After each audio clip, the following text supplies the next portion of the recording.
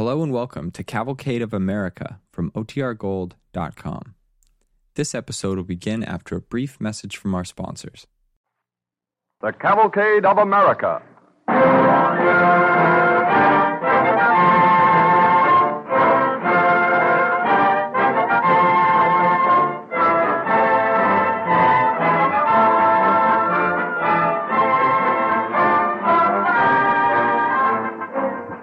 Here is a fine comment received by DuPont, sponsor of the Cavalcade of America, from a high school teacher in Michigan.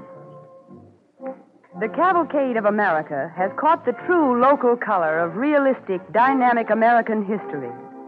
The accuracy and vigorous spirit of the broadcast is to be commended. The hour chosen is most appropriate for the students in our schools, and my youngsters await the coming broadcast with intense expectation and enthusiasm. And I wish to express my sincere appreciation to your company. There is nothing so inspiring as voluntary praise of this sort, and it encourages every single person connected with the production of this program. Since the Cavalcade of America is also a tribute to the work of chemists, our listeners may learn something of interest and value from the brief stories of chemical research presented at the close of each broadcast, thus gaining a broader understanding of the DuPont Chemist's pledge: better things for better living through chemistry.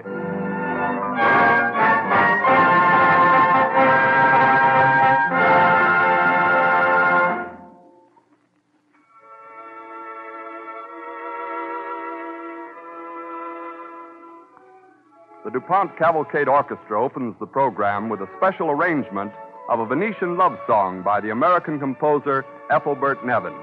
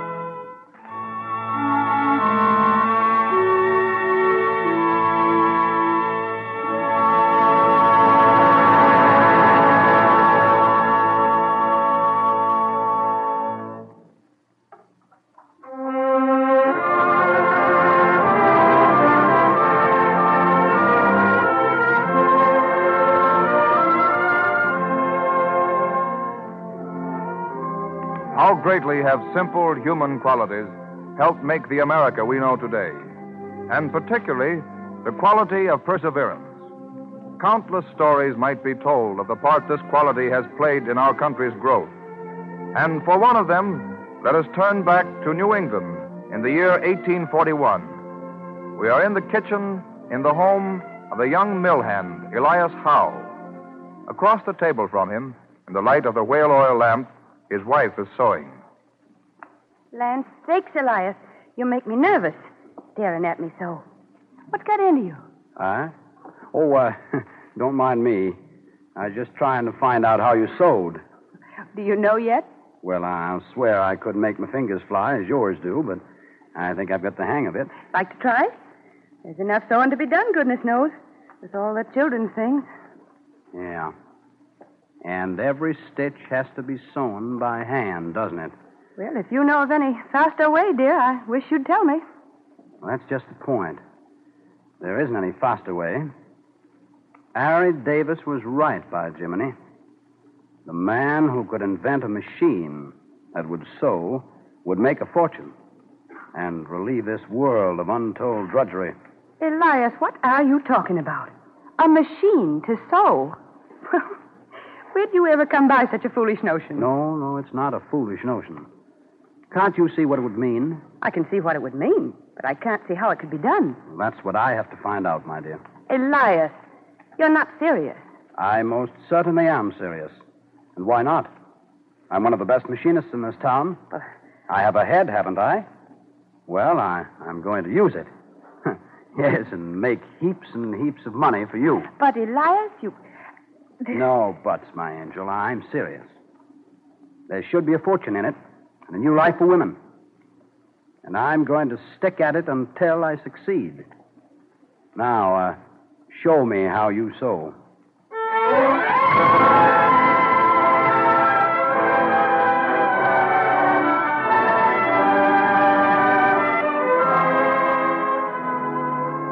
For a year, Elias Howe worked steadily to build a machine that would draw a needle back and forth. We find him in the kitchen with his wife and his father. I admire your perseverance, son, but I'm beginning to have doubts about your intelligence. Now, don't say that, Papa Howe. Elias has been working dreadfully hard on his invention. You don't understand, Father. I understand what everyone's been saying about you, son. That you're a fine hand with tools if you'd only... If I'd only give up my one chance to amount to something, to make a name for myself, to provide a future for my wife and children. I know what they're saying. But if it's a fair question, son, what have you accomplished in the past year? Well, that's what I've been trying to explain to you, Father. I got off on the wrong track. I've wasted a year trying to build a machine that would duplicate the movements of the human hand. But now I have the right idea. You have? Dear, give me your sewing. Yeah. Now, watch, Father. I put the needle through and bring it up again. You see that loop of thread? Yes. Well, suppose another thread went through the loop and locked the stitch, so it couldn't come out.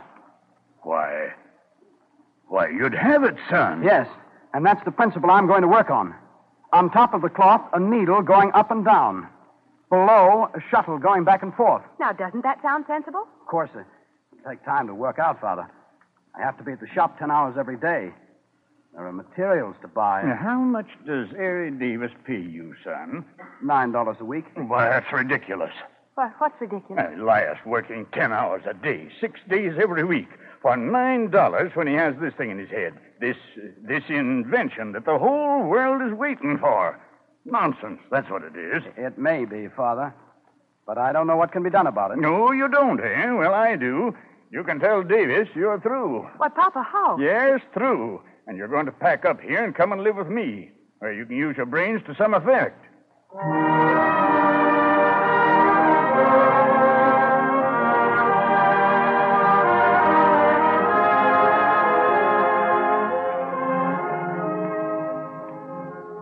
Backed by his father, Elias Howe devoted all his time to build a machine according to his new idea. 3 years passed. It is 1845. In a large Boston factory, we find the manager addressing an interested crowd. All right, silence, gentlemen, if you please. Silence. We're going to start the contest in a moment. Now, as you all know, Mr. Elias Howe, standing on my right, has challenged 5 of the best journeyman tailors in New England on my left. Quiet, please. Now, friend Howe will challenge these boys to a race. He claims he can beat them sewing. All right, now the boys are going to sew by hand, and Mr. Howe's going to use this contraption on the table here. A sewing machine, I think he calls it. And each one has exactly the same amount of cloth, measured most exactly by yours truly. All right, boys, ready? All ready, Mr. Howe? I'm ready, thanks. All right, on your marks then. Get set and go. Take your time, boys. Don't hurry. We don't want to skunk him completely.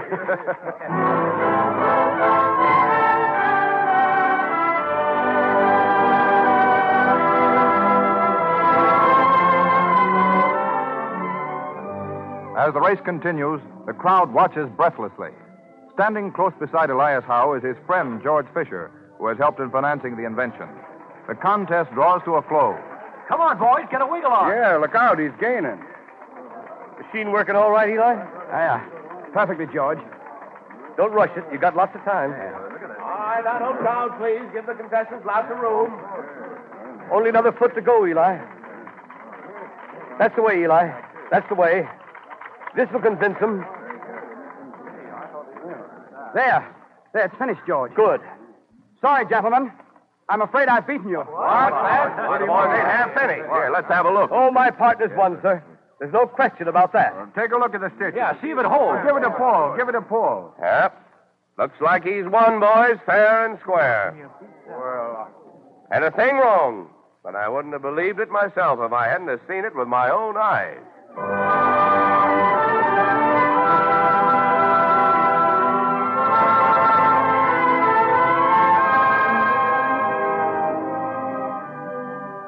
But no manufacturer was found who was willing to buy a machine which was believed to be still in the experimental stage.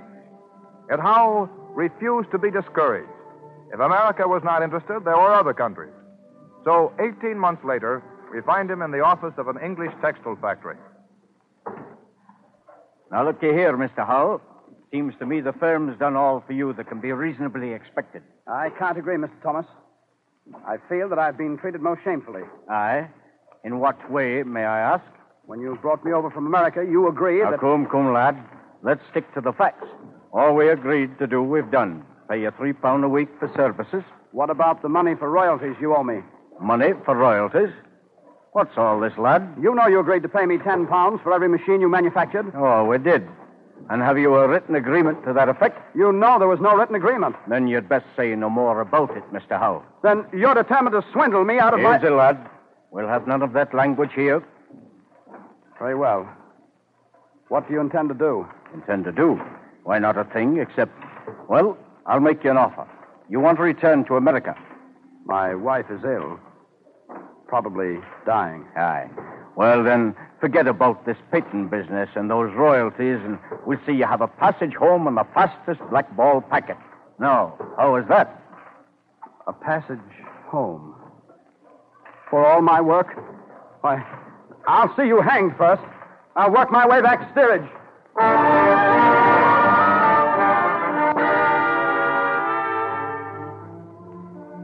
By selling his last model and pawning his patent rights, Howe raised enough money to return to America.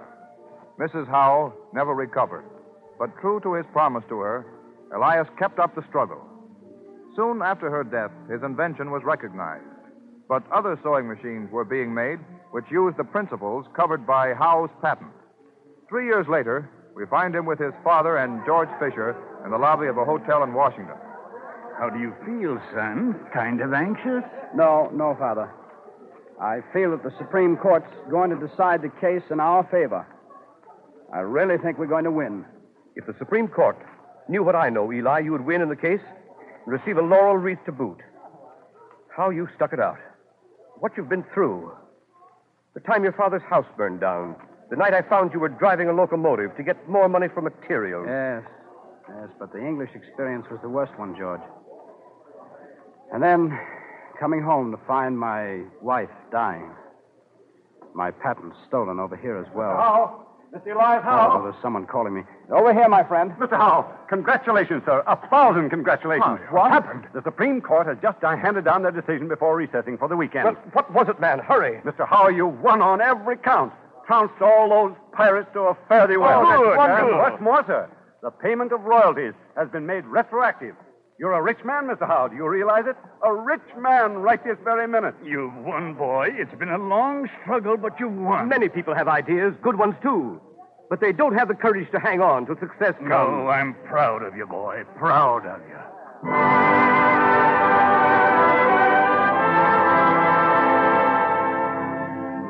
Perseverance, unswerving faith in an ideal, the dogged courage to go on in the face of repeated disappointment. These qualities brought Elias Howe success and one of the most useful of all inventions to this country and the world.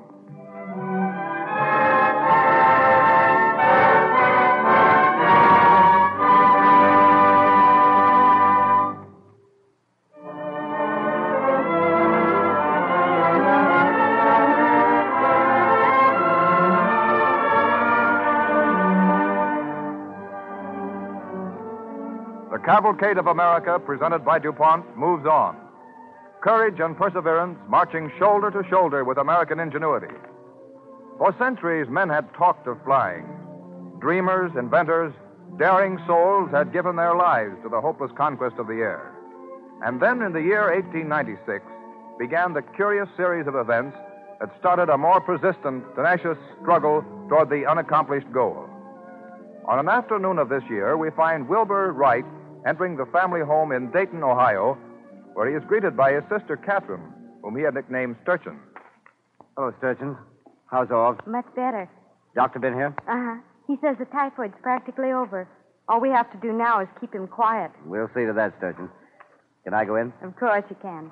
Oh, Orv, here's Wilbur back. Well, come in, Will. Hello, Orv.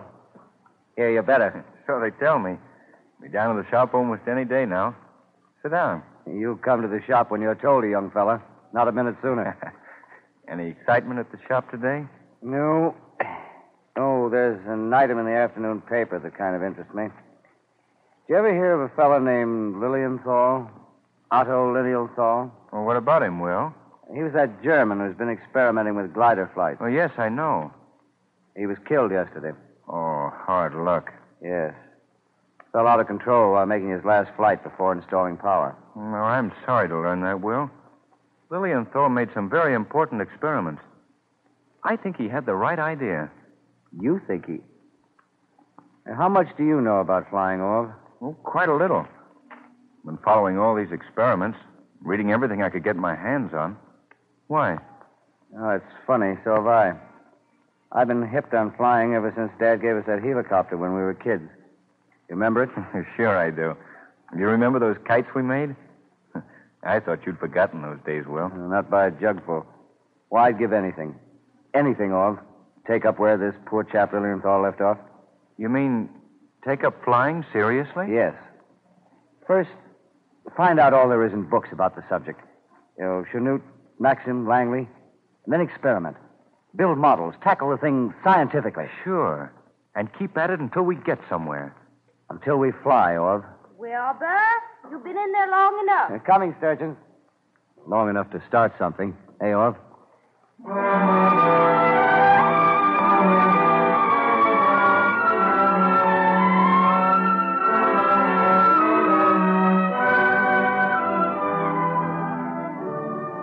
3 years later, on the banks above the Miami River in Ohio, the two Wright brothers flying a huge box kite.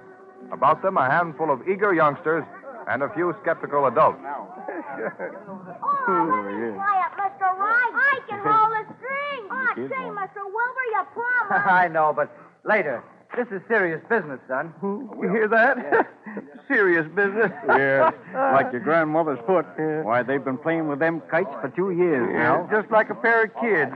Tossing feathers in the air, watching birds. I think they're loony. Yes, I wouldn't be a mite surprised. Hello. Looks like they thought they had something. What is it, Mr. Wright? What are you carrying on like that for? You're right, Orv. Gee, Willikins, look at that kite sail. Wilbur, I think we've got something at last.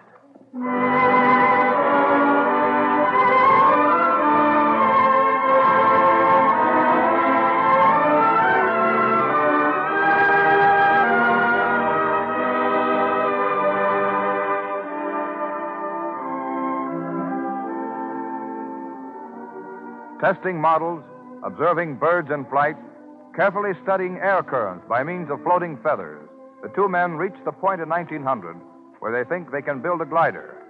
And then at Kitty Hawk, North Carolina that year, the Wright brothers began the first of their 1,100 glider flights.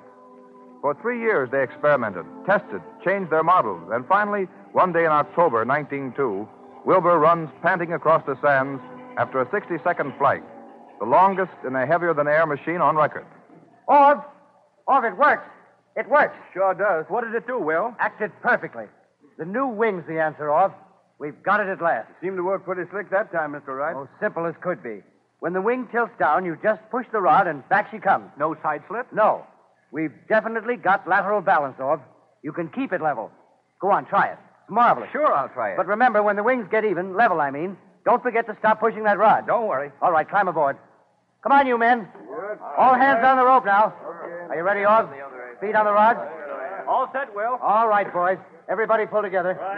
Are you ready? Okay. All right. Give it a good one. Come on. Now.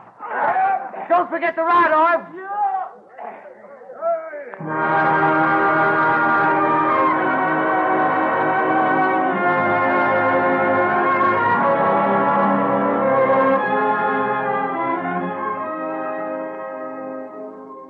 Long months of hard work follow. Another problem tackled with quiet, grim persistence. A problem that had never been solved before. The design and construction of a motor light enough and strong enough to lift their glider from the ground. Finally, on the morning of December 17, 1903, a handful of shivering men are gathered on the sands of Kitty Hawk. The Wright brothers and their helpers, 5 inhabitants of the nearby village, 1 lone newspaper man. It is shortly after 10 o'clock. How you betting, Jeb? Figure they'll call it off? Wouldn't mind much if they did. This wind cuts sharper than a knife. I wonder what they're aiming to do, Jeb. Put a machine up there on the track that they got fixed there? Yeah, reckon that's the ticket, Moke. Of course, it can't fly. Any fool know that. Yeah, here's them Wright brothers now. How? I'll do it, right? Boys. Well, Do. what do you say, Will? The wind's steadying. Yes, Orv. I've been watching it. Should we give her a try? Yes. Let's get underway. All right, fellas. Lend a hand here. Sure, Mr. Wright. What do you have? Well, we're going to turn the machine around. So it's heading downhill, Mr. Wright? Yes, that's right. Push on the wing, you two. You other 3 each take hold of the strut and pull. All together now. There, you can't hold it. That's right. Careful of the monorail. Don't let the landing skids bump it.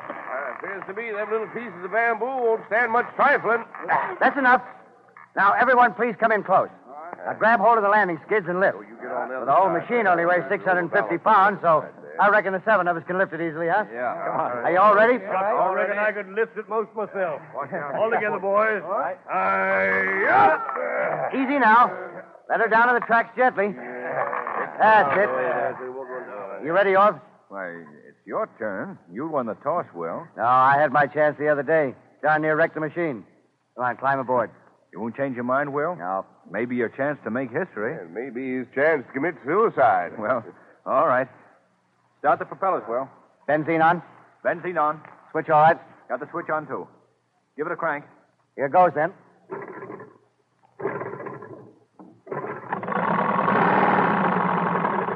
Let it warm up a bit, Orv. Mr. Wright. Mr. Wright's out from the Norfolk, Virginia pilot. Would you like to give me a statement before you go? I better wait till I come back. Yes, sir. All right, Will. Now, when I give the signal, throw off the holding wire and run beside the right wingtip. Right. Try to keep it level with the track. Orv, that wind's increasing. Yes, I better go. All right, Will. Good luck, Orv. Awful slow, ain't it? You never get it off the ground at that speed. He's picking up. Holy cracky, look, she's lifted. It's in the air. Look, it's climbing. Stick to it, Orv. Stick to it. Come on, Orv. It's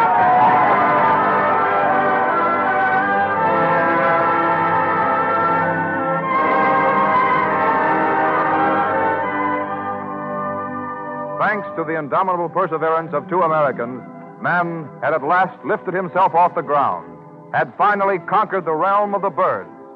After centuries of hope and endeavor, the impossible had been attained, thanks to these same inherent qualities of character that are always found in the cavalcade of America.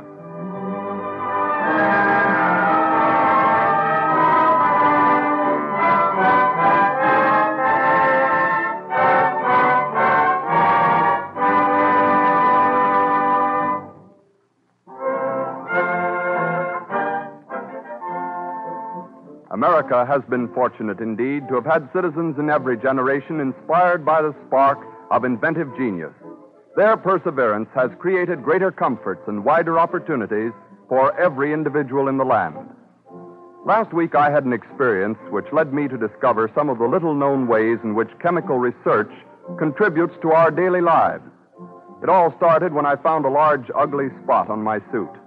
A telephone call brought the dry cleaners to my door, and in a couple of days I had my suit back spick and span. That same day I was expressing my admiration of the job dry cleaners do when a friend of mine, who happens to be a DuPont chemist, told me a lot of interesting facts about solvents, chemicals that serve us by reason of their dissolving power. I learned that DuPont supplies a great many dry cleaners with the very solvent that does such remarkable work. It's also put up in handy cans for household use and sold in retail stores under the trademark Tri-Clean. Tri-Clean is only one of a large number of solvents that chemists have developed for various purposes. Many metal objects, for instance, must be cleaned to prepare them for electroplating, lacquering, or painting. If this cleaning had to be done by hand, the cost of many articles that you use every day would be much higher. Instead, they're given a bath in vats of the proper solvent, and they come out clean as a whistle, ready for the finishing operation. Whenever you wear nice, fluffy, warm woolen clothing, you can thank chemistry because solvents were used to clean the raw wool. The paint, varnish, and lacquer industry uses great quantities also, for it is the solvent in these finishes that makes it possible to apply them. And if you've ever refinished an old piece of furniture, you probably used a solvent to remove the paint or varnish. Vegetable oils are sometimes extracted with solvents, lubricating oils refined with them, and rubber cement made with them. The task of producing just the right solvent for any particular job represents an inconspicuous but nonetheless important service that DuPont chemists perform for a number of American industries and indirectly for all of us. This is simply another expression of the DuPont ideal: better things for better living through chemistry.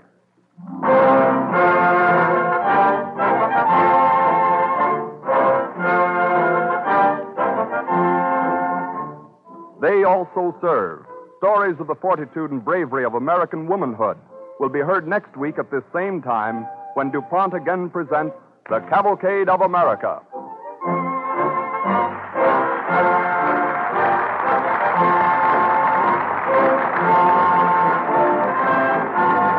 This is the Columbia Broadcasting System.